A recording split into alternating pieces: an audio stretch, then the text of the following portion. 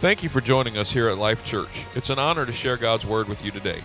Our prayer is that you will connect with Jesus Christ as you hear His Word online. We'd love to have you visit one of our upcoming gatherings. For more information, visit us online at www.liferva.org or contact our church offices and we'll be happy to help you in any way that we can.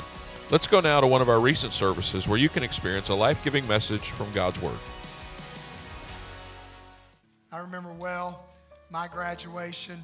It wasn't a typical graduation. I won't go into all those details, but I was glad to have that opportunity, and I'm excited for them. Now, you guys get back in here fast because I'm going to be talking to you. Amen. Good to see everybody today. Welcome to Life Church. Why don't you don't have to stand up unless you want to. Just turn around and shake hands with somebody next to you. Tell them it's good to see them in church here today. Amen. That's right. Tell them it's good to see them in church today.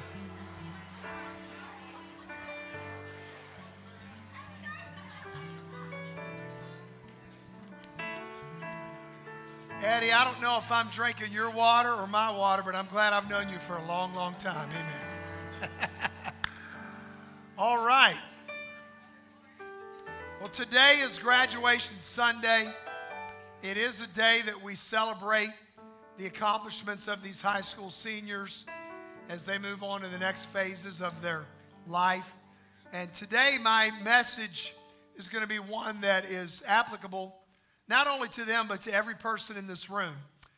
It really doesn't matter how young or how old you are or what your station in life is. But I do want to say that today, in particular, I want to preach to our students and our young adults. And when I say students, I mean every middle schooler, every high schooler, not just the graduating students, but also to every young adult that's in this room. And if you consider yourself young, that includes you, right? So let's go to our Bibles. Ecclesiastes chapter 1 and verse 4.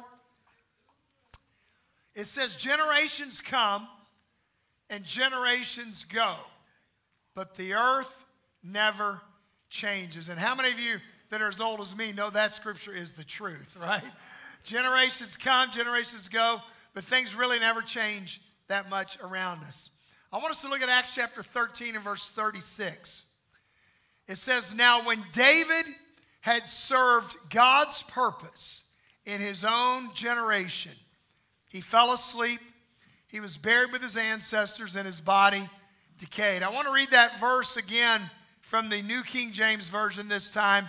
And it said, for David, after he had served his own generation by the will of God.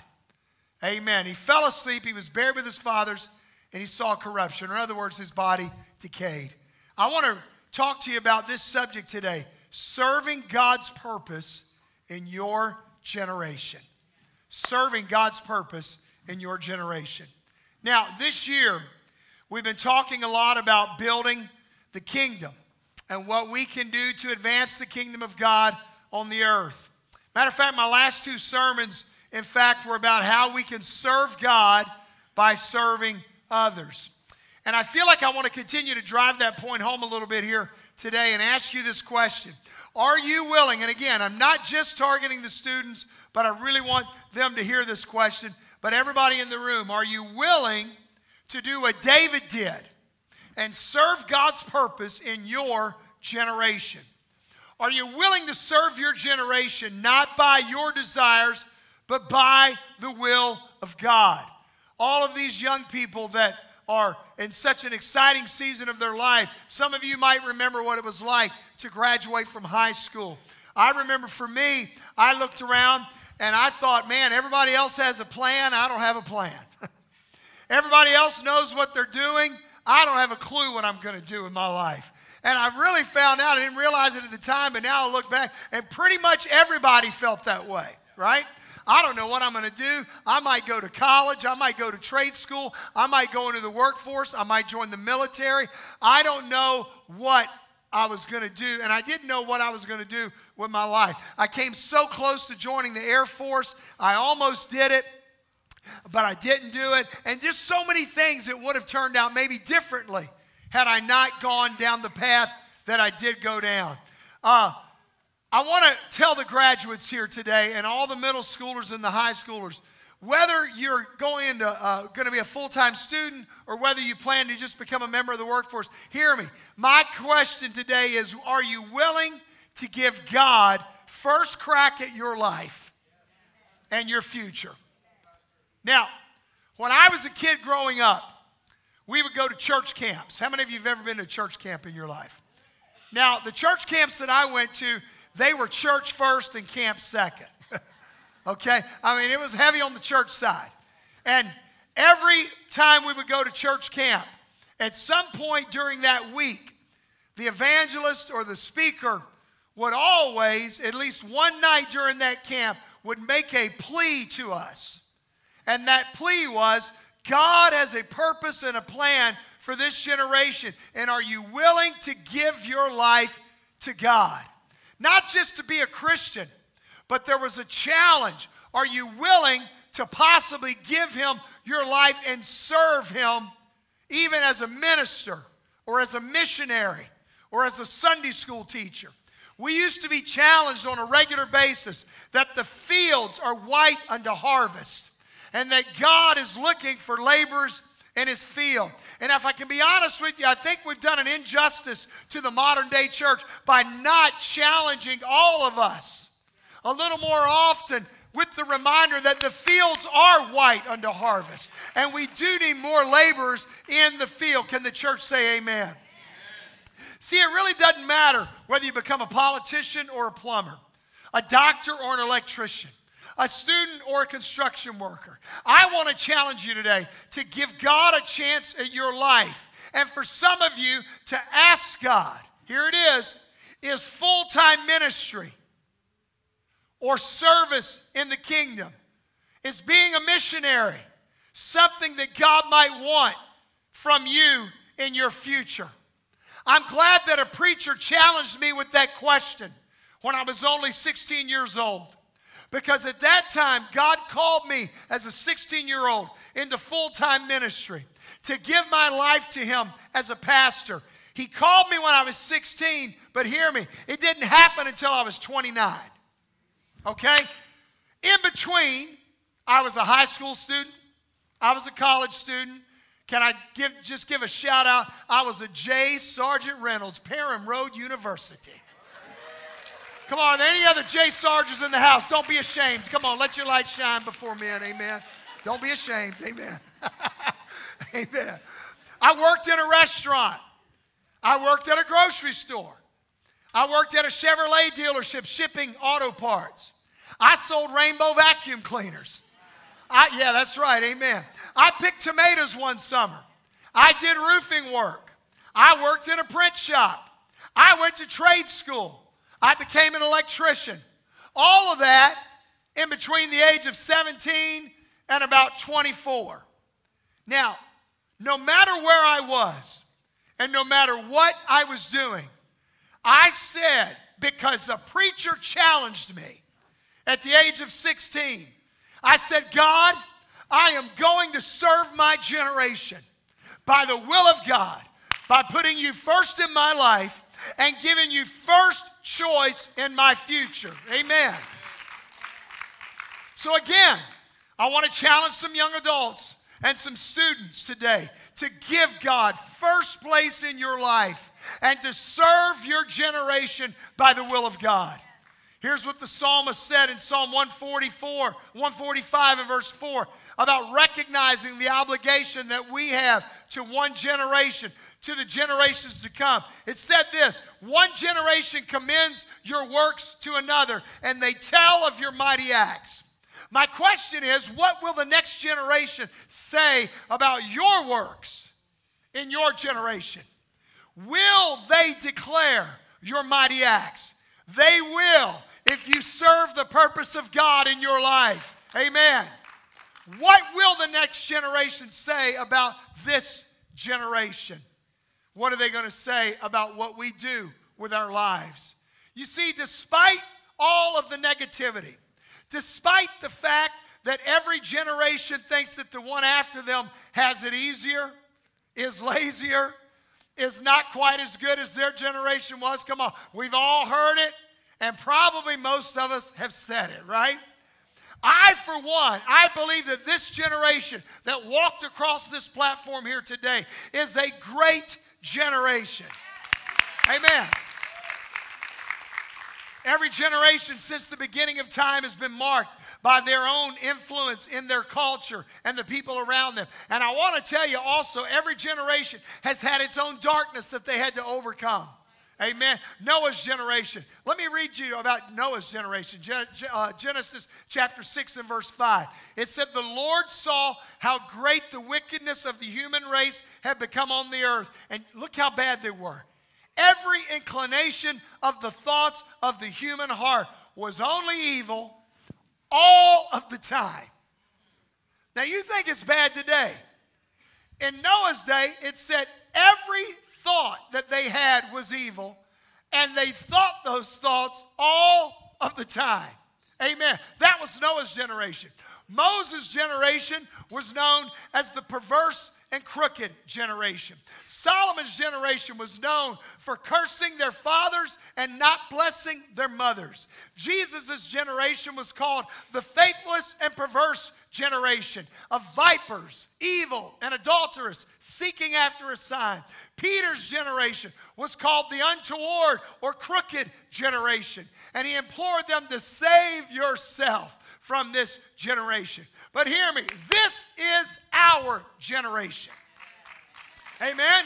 Come on, you have to reach yours, and I have to reach mine, because our generation is going to hell in a hurry. Noah and Moses cannot reach our generation. Come on. The Apostle Peter cannot heal the sick on your college campus. David is not going to stand in the gap at your high school. We are a unique generation called for this day and this hour.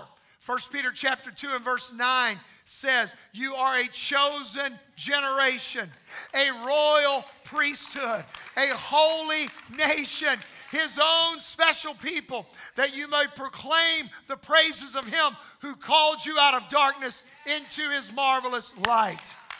Hallelujah. You see, this generation needs you to rise to the challenge of your generation, to serve your generation by the will and purpose of God.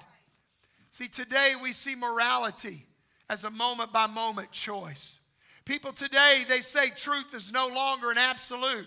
Instead, you hear people say, well, that is your truth, and this is my truth. I'm going to tell you, folks, right now, that's not truth. That's a lie, amen? Come on. There is still absolute truth in this world. There is still some things that are absolutely right and some things that are absolutely wrong. And here's what we don't understand. I'm telling you, maybe I'm Pollyannish, maybe I'm too much of a glass half full and not glass half empty. But I'm going to tell you, I don't think people are wicked. I think people lack direction. People lack purpose. People are bored. People are scared. It's hard for them to focus on anything other than themselves. Do you realize that the generation of kids that just walked across this platform, they don't know what it's like to live without a cell phone. They don't know what it's like to have no internet. Amen. They don't know what it's like to not live without the pressure of social media. Can I just go? I'm going to just brag on this generation for a little bit. These kids actually had it a whole lot harder than my generation did. Can I get a little help in this house today? They faced stuff that we never faced. See, and I don't need to rattle off all that is wrong around us, because anyone with eyes and any sense of a Christian worldview can see it. Many people do not understand the God of the Bible. They do not trust the church or the ministry because of private pain or even public failures. Amen. They look at people with biblical convictions, not as conservative Christians, but now the church is considered to be dangerous or hate mongers or out of touch. We've got to understand God is calling us to claim back this generation for righteousness. And can I just get a little preachy right now? You don't do it by getting in somebody's face and shouting them down. Come on, somebody. You don't win arguments on Facebook and win people to Jesus at the same time. He's called us to be salt and light. Salt is to enhance something. So my question is, what does this generation, your generation, my generation, have to look forward to? See, the only hope for my generation is going to come through a generation of sold-out believers and a sold-out church. Amen? Come on. The only way that we're going to really reach our world is from the church to be full of the power of the Holy Spirit. Amen. We need teenagers who will say, I'm not ashamed of the gospel of Jesus Christ. We need young adults who will say, I'm willing to give my life to the service of the kingdom. I'm willing. We need to become a Book of Acts church that is so full of the Holy Spirit that it will change the lives of people who come in contact with it. People need to experience the drawing, convicting, and liberating power of the Holy Ghost. Amen. See, it's the same Holy Ghost that they had back in the book of Acts. It's the Holy Ghost church that will change our world. See, hear me. Either the church is going to change this generation or this generation is going to change the church.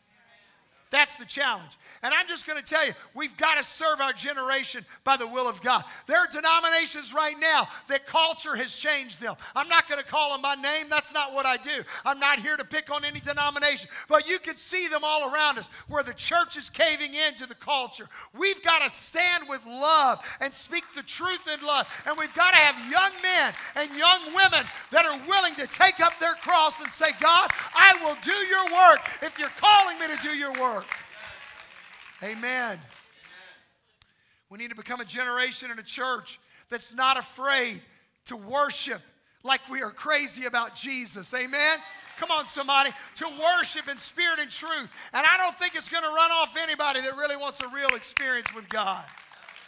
This generation needs young people and young adults who will not only follow, but will accept the challenge to lead. Come on. I'm just challenging you right now. I believe the next Billy Graham could be sitting in these pews. I believe the next Martin Luther King could be sitting in these pews. I really believe it. I believe the next Mother Teresa could be sitting in these pews.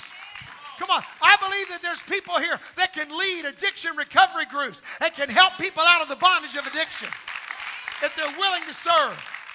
I believe there's young men and young women that can become missionaries and can take the gospel into parts of the world that have never heard the gospel. And they just need somebody to challenge them, and they need a church to release them. Amen. Amen. Amen. I'm calling somebody. God told me to call for somebody to give their life to the kingdom. I'm also calling some of you young adults. You're already married.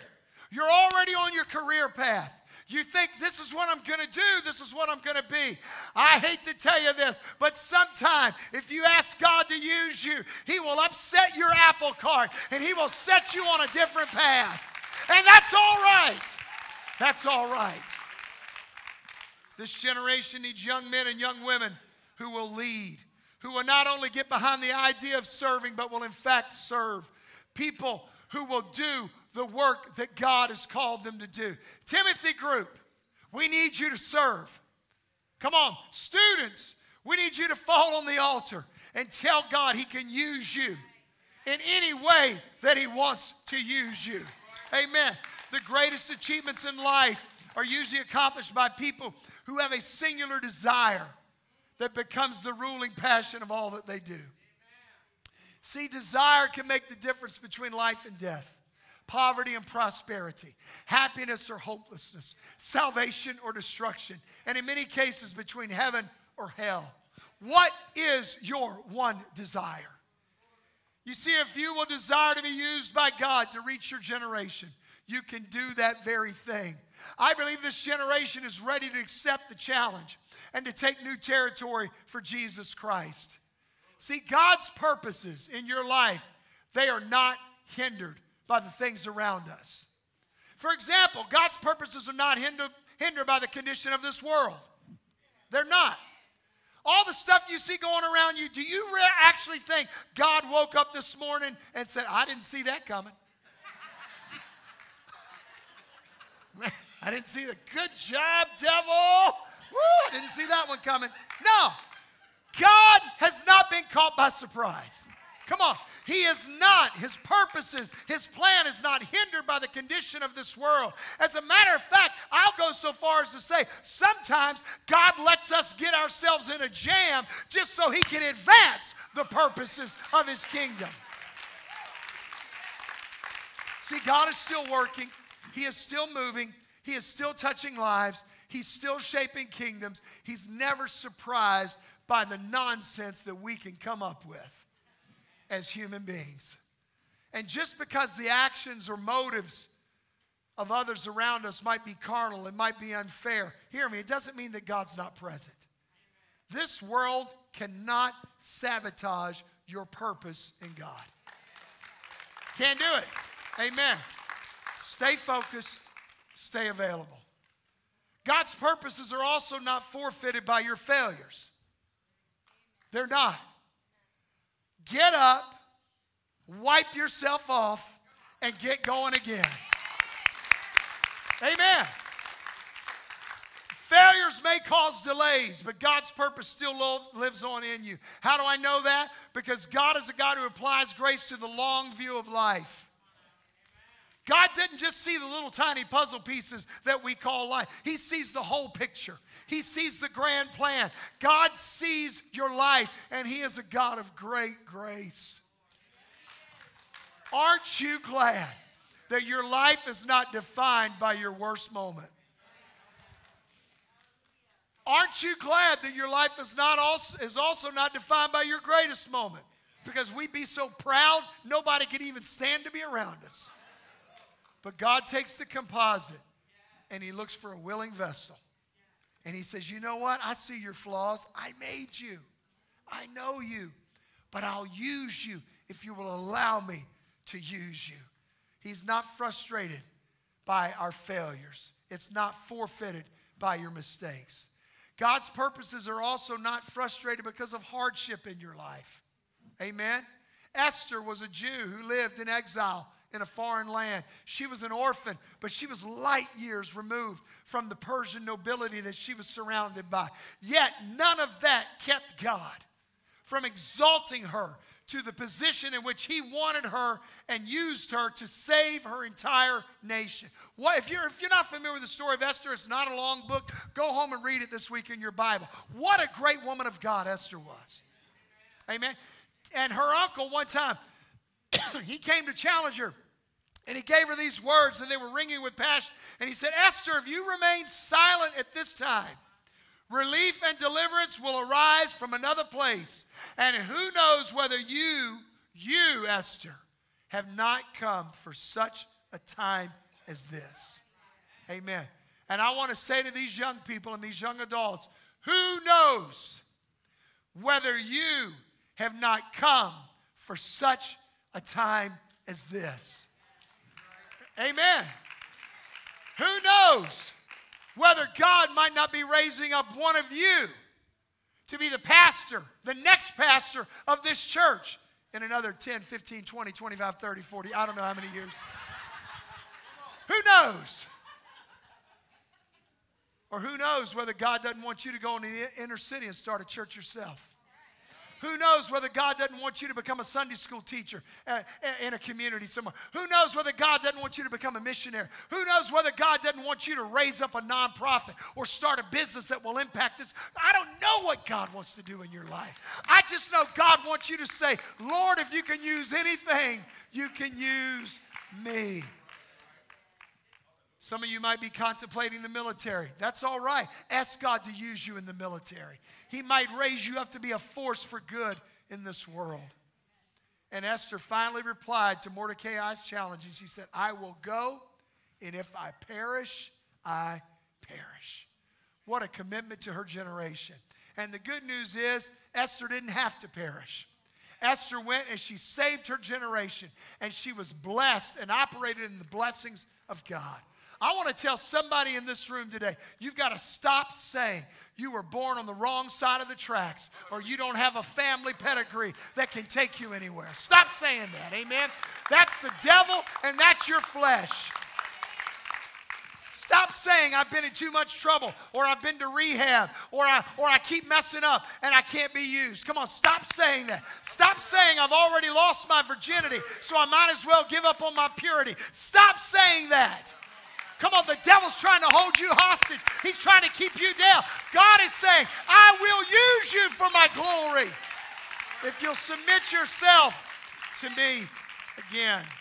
Stop saying I'm too different and I don't fit into God's kingdom. How can he use my quirks and my flaws? Have you looked at the people he used in the Bible? Man, I mean, I think you can hold up your picture next to them and you'll be all right. He used quite an assortment of characters with quite a list of flaws and failures. But the one thing they all had in common, use me. Use me. You are not excluded from a God-given purpose for your generation because of limitations or past failures. God's hand is not short that it cannot save. His ear is not so heavy that he cannot hear. And whether you see him or not, he is at work in your life this very moment. God specializes in turning the mundane into the meaningful. Now let me talk to some of you like me who are in your 30s, amen, and 40s and 50s and 60s. Let me tell you what happens to a lot of us. We think a message like this is just for the teenagers and the high schoolers and the college kids. And we feel like, well, my opportunities pass me on by. I'm just going to work. I'm going to pay my tithes. I'm going to serve in my church. I'm going to try not to wreak too much havoc in the community. I'm going to try to stay married. I'm going to try to raise good kids. And if the Lord prospers me, I'm going to be a good grandpa or a good grandma. I'm just going to be a model citizen. And we think that God's purpose has passed us by. God said that David served God's purpose in his generation. And do you know, I believe in every decade of David's life, he continued to make a difference. And I want to say to some of you right now, your ship has not sailed. Michael Jones told me after the first service, he said, your ship definitely hasn't sailed because we serve a God that walks on water. Amen? Your opportunities might be laying dormant in the dust that the devil has thrown on your purpose. And you need to rise up and say, God, it's still not too late for me to make a difference. Some of you right now, your difference, God may be calling you to influence the generation that is behind you or the two generations that are behind you. It is still an opportunity for you to impact this generation. I'm telling you, the last day's harvest is upon us. And God is looking for laborers in his field. Did you notice he didn't say, I need white laborers or black laborers or brown laborers? Do you notice in the Bible, he didn't say, I need 18-year-old laborers, I need 28-year-old laborers, I need single laborers, I need married. He said, I just need some people that are willing to work. I just need some people that are willing to put their hands to the plow and make a difference. An Olympic swimmer endures long hours of staring at the bottom of a pool, day after day, because they're motivated by the vision of a gold medal to come.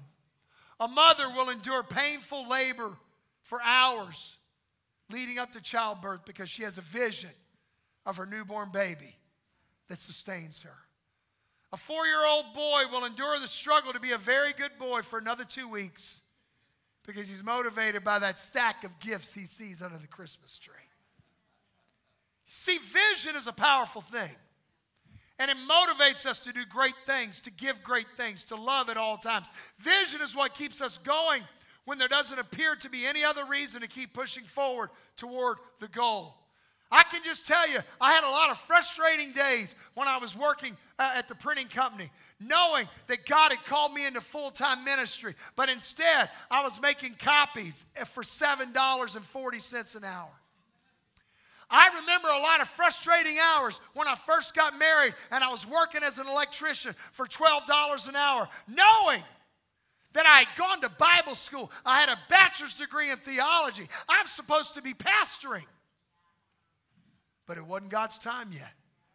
God just wanted me to continue to be willing and continue to be ready when my time came. You see, vision will drive you into the purpose and the plan that God has called you to fulfill. Oswald Chambers said this. He said, the thing that keeps us going for God, even when everything or everyone around us is tumbling and stumbling, is our vision of God, not our devotion to principles or our devotion to duty.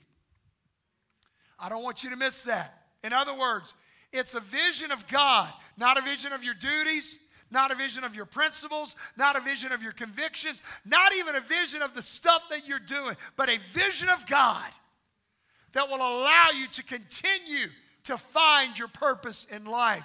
It is a vision of God before us. Colossians 3:2 said, setting our minds on things above, not on earthly things. You need to ask God to give you a vision of himself. Ask him to show you how your purpose in life is an extension of his heartbeat to this generation. And then press toward that mark. Let me quickly, before I close, tell you about a generation that accepted the challenge and a group of people that didn't. Numbers chapter 13. I want to tell you about Israel.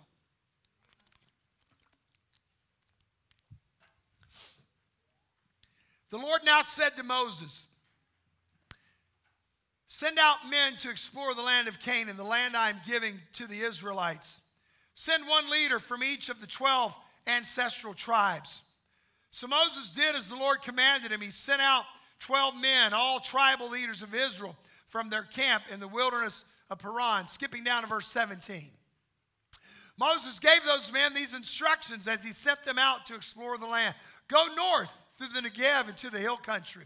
See what the land is like and find out whether the people living there are strong or weak, few or many. See what kind of land they live in. Is it good or bad? Do their towns have walls or are they unprotected like open camps? Is the soil fertile or poor? Are there many trees? Do your best to bring back samples of the crops you see. It happened to be the season for harvesting the first grapes. Now we're going to fast forward to verse 26. They've gone out. They've wandered around. They've been spying out the land for 40 days. And now they're coming back. And they're speaking to Moses and Aaron. Verse 26. To Moses, Aaron, and the whole community of Israel at Kadesh in the wilderness of Paran. They reported to the whole community what they had seen and showed them the fruit they had taken from the land. This was their report to Moses. We entered the land you sent us to explore, and it is indeed a bountiful country, a land flowing with milk and honey. Here's the kind of fruit it produces. Bam! They show a bunch of big giant grapes. But the people living there are powerful, and their towns are large and fortified.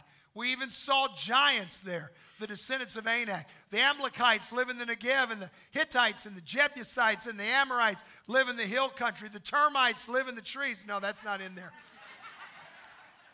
The Canaanites live along the coast of the Mediterranean Sea and along the Jordan Valley. But Caleb tried to quiet the people as they stood before Moses. See, Caleb heard all the negative. He's throwing this little negative cloud. And so Caleb speaks up in verse 30. Let's go at once to take the land. We can certainly conquer it. But the other men, verse 31, everybody say the other men. There's always the other men. The other men who had explored the land with him disagreed. We can't go up against them. They are stronger than we are. Man, I can only imagine what it must have been like for the children of Israel when it was finally time to go up and possess the land. If you're not familiar with the story, the children of Israel had been slaves for 400 years in the land of Egypt. And then the Lord finally saw fit to let them escape. And they escaped Egypt and they wandered around in the wilderness for 40 years. And now it's finally time to possess the land. And here they are. They send 12 spies out to do some reconnaissance and see what's there. And they come back. And now the 12 men, they've slipped across the border. And they come back 40 days later and they start giving their report. And they said to Moses and Aaron, they said, we can do it. It's not going to be easy, but we can do it. They showed the giant grapes, the clusters of grapes so heavy that it took 2 men to carry it. They showed the fruit of the land. They told them how great it was going to be. But then suddenly the tone changes. In the midst of all the excitement, 10 of the spies start in with their negative report. How does anybody go into the promised land and see all that and come back with a report of negativity? But all it took was a few negative leaders and a few doubters to begin to cause the doubts and fears to sweep over the people, kind of like the thunderstorms we've experienced here this morning. Now, all of a sudden, all the people start chiming in as well. You know what's so funny about it? It would be funny if it wasn't so sad. People that did not even go there, right? Yeah, there's giants in the land. You didn't see any giants. Well, yeah, but they said there was giants in the land. Yeah, it's going to be hard to do. All of a sudden, all the people, the negativity begins to move in. And it affected their plan. And it affected God's will. And it affected their progress. As a matter of fact, they hadn't wandered for 40 years yet. Let me make sure I'm not telling this Bible story wrong. The wandering began after they gave in to the negativity. And by the way, 12 spies come back. Only 2 of them ended up inhabiting the land. Joshua and Caleb. The 2 with the positive report. Have you ever heard of Amiel or Sether or Gamiel?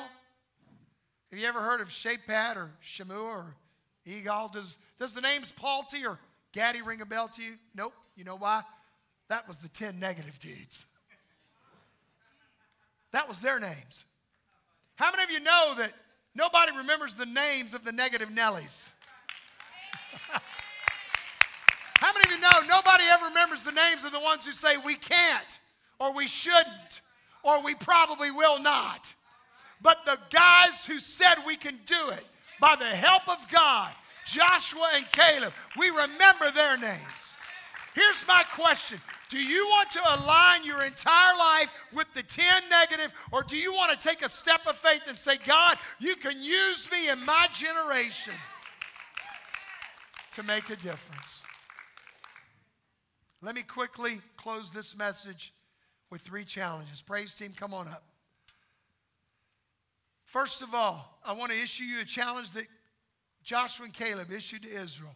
The first one is found in Numbers 13 and 30. But Caleb tried to quiet the people as they stood before Moses.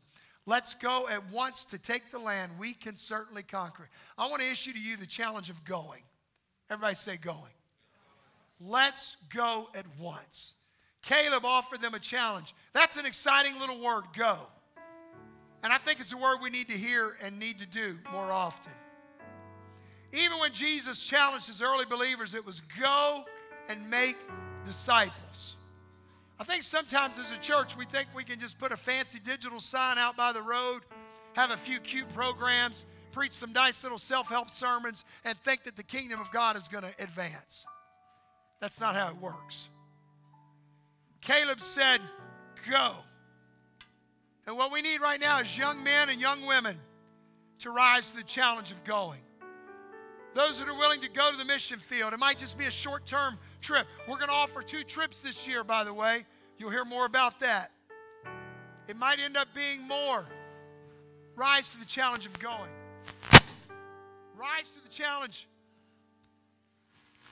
Rise to the challenge of going into your schools, into your jobs, into your future. Jesus said in Luke 5:32, he's calling sinners to repentance. You know what? We need to help them find a way to answer that call. I have a question. Why are so many churches only trying to appeal to the righteous and not to the lost? Amen? I can tell you why. Because it's a lot safer. Because your views are not going to be challenged. Because you don't have to grow. Because you don't have to practice tolerance or mercy or love for somebody that has a totally different lifestyle than you. Oh, I want to help somebody right now. See, because it's just easier for church folks to surround ourselves with righteous people. because they share our traditions and our convictions and our theology. But what about the kingdom is supposed to be easy? See, hear me, the church is not an aquarium for saved people. The church is a hospital for hurting people and lost people. Come on, let me get a little help in here, amen? Well, I don't know why they do this. I don't know why maybe it's because we're not doing it for you. Because we want to reach people that need to know Jesus. The first challenge is to go. Jesus said in Luke 14:23, go out into the country lanes and behind the hedges and urge anyone you find to come so that the house will be full. It's the will of God for this house to be full. Here's another challenge that Caleb issued, and that was the challenge of growing. Everybody say growing. He said, let us go up. You know what the challenge for the church is of this hour is to go up. Is your faith stronger or is it weaker? Are your commitments stronger or are they weaker? Are you more devoted or less devoted than you used to be? Is your worldview more Christ-like or more like the world? Let me just interject this. I don't have time to preach about this right now. But we need to fight for a Christian worldview. Come on. Because the views of this world and the views of the enemy is filtered into the church on an astounding basis. Amen. Hear me. If your theology of life and sexuality and marriage and righteousness has been tainted by the world, you are not growing in the right direction. Come on, let me get a little help in this house. Amen.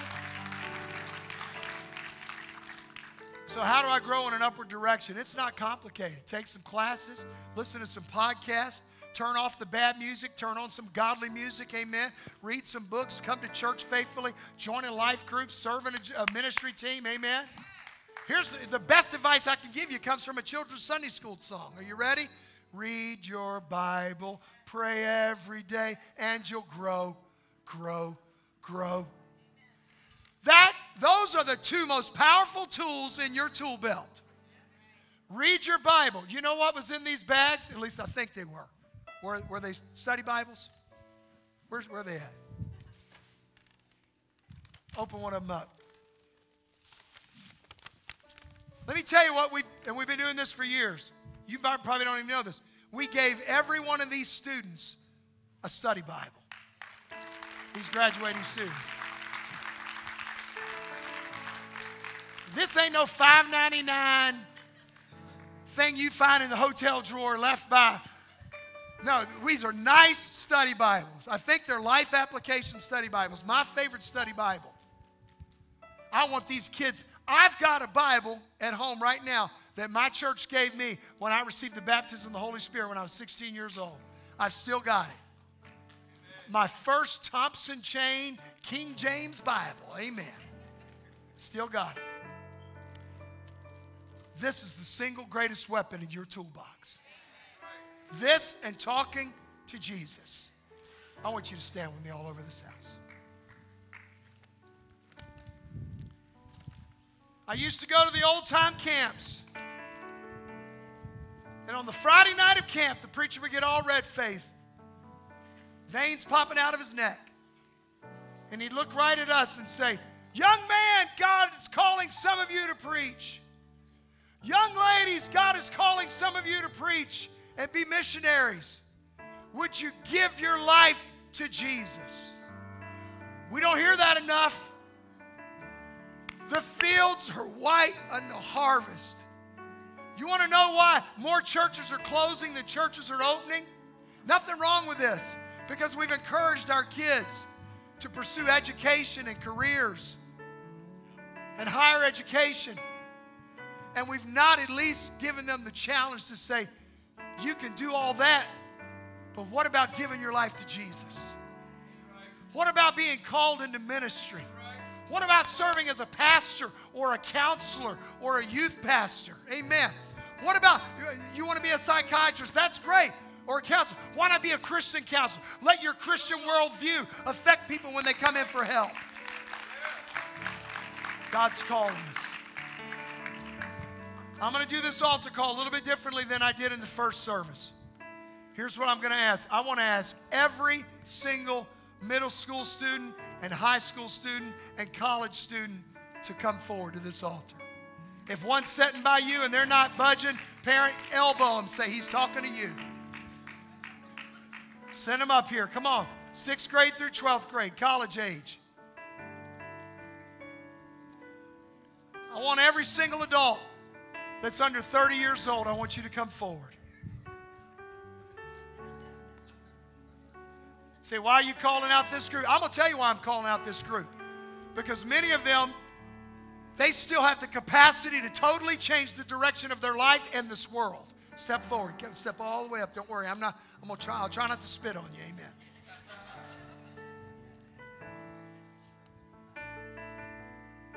Amen. And you know what I know? I know God's already been stirring some of them. Because that's how he perpetuates his kingdom. And they just need to know that we've got their back.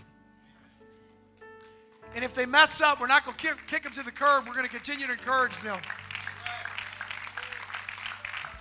Listen, I don't think God's calling all of you to full-time ministry. I do think he's calling some of you.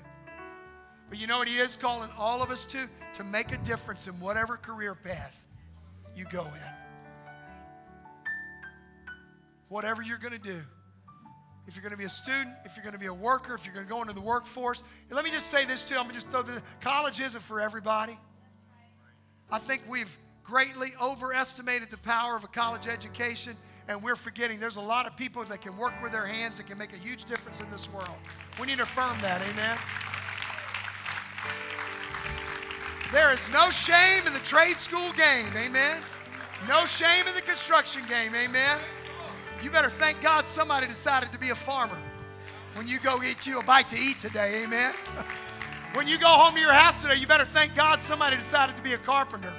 Somebody decided to be an electrician. You know what I say? Let's raise up a generation of godly carpenters and electricians and lawyers and doctors and counselors and missionaries and preachers.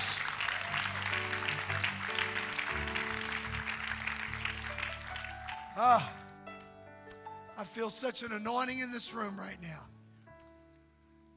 Thank you, Jesus. Now, here's what I want. I want some people of faith. Whoever you are, you have faith that God can use these young people. I want you to come up behind them. You don't even have to lay your hands on them. Just come up behind them. We're going to begin to extend a hand. We're going to pray for them. Yes. Yes. I'm so glad somebody took a chance on me.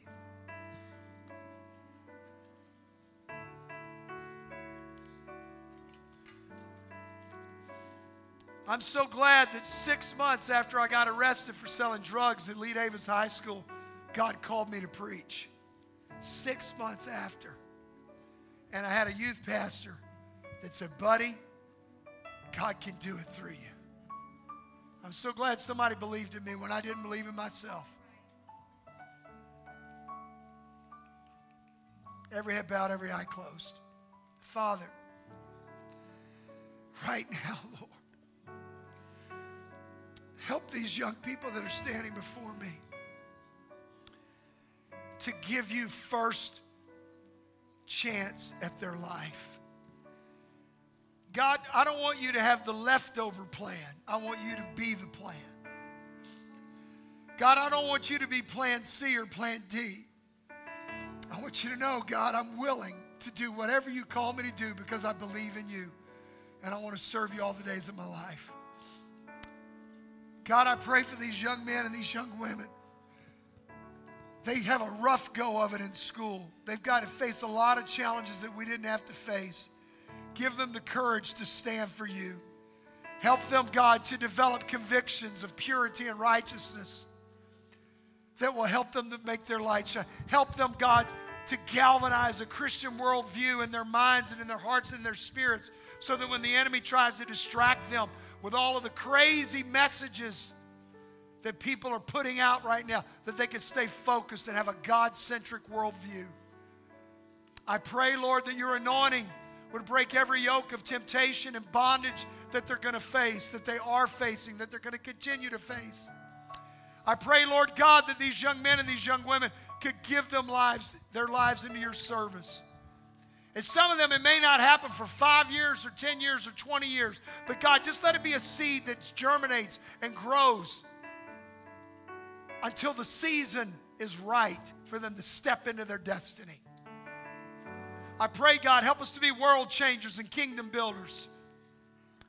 Help us, God, to change our families. Help us to have godly marriages when that time comes, so that we can set a course that changes our world. And Lord, for the men and women that are in the congregation that are not in this age group, remind us today, God, that it is never too late for us to find our destiny. Remind us that the greatest businesses and the greatest ministries were started by people in their 50s.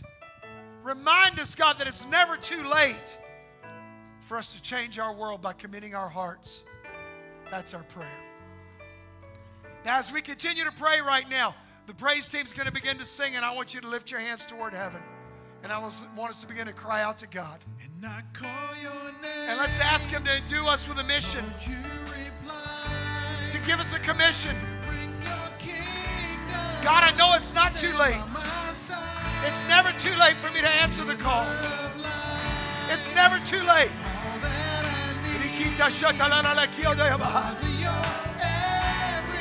Hallelujah. Hallelujah. Come on, Jess, I want you to pray. God's called you for greatness. Come on, you're not just going to be an ordinary guy. I want you to submit your life. You bring your kingdom to stand by my side. Giver of life, all that I need. Father, you're everything that's precious to me. And I call your name. Lord, you reply. You bring your kingdom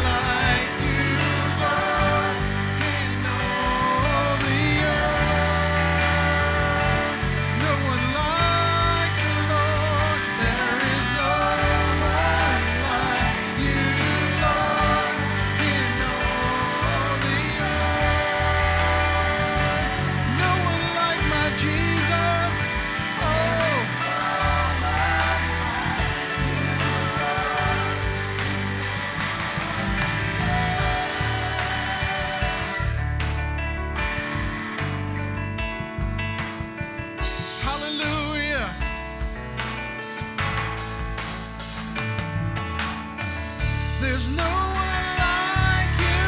There's no one like you, Lord. There's no one like you in all the earth. There's no one like you. There's no one like you, Lord. There's no one like you in all the earth. No one like you. No one like you, Lord. There's no one like you in all the earth. There's no one like you.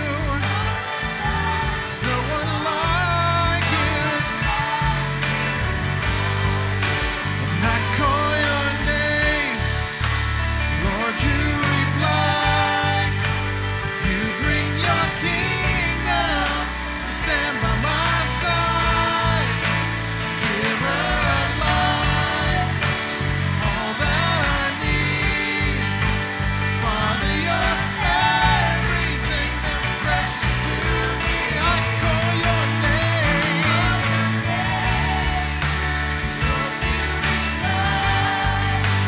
You bring your kingdom to stand by my side. Giver of life, all that I need. Father, you're everything that's precious to me. And there's no one like you, Lord, in all the earth.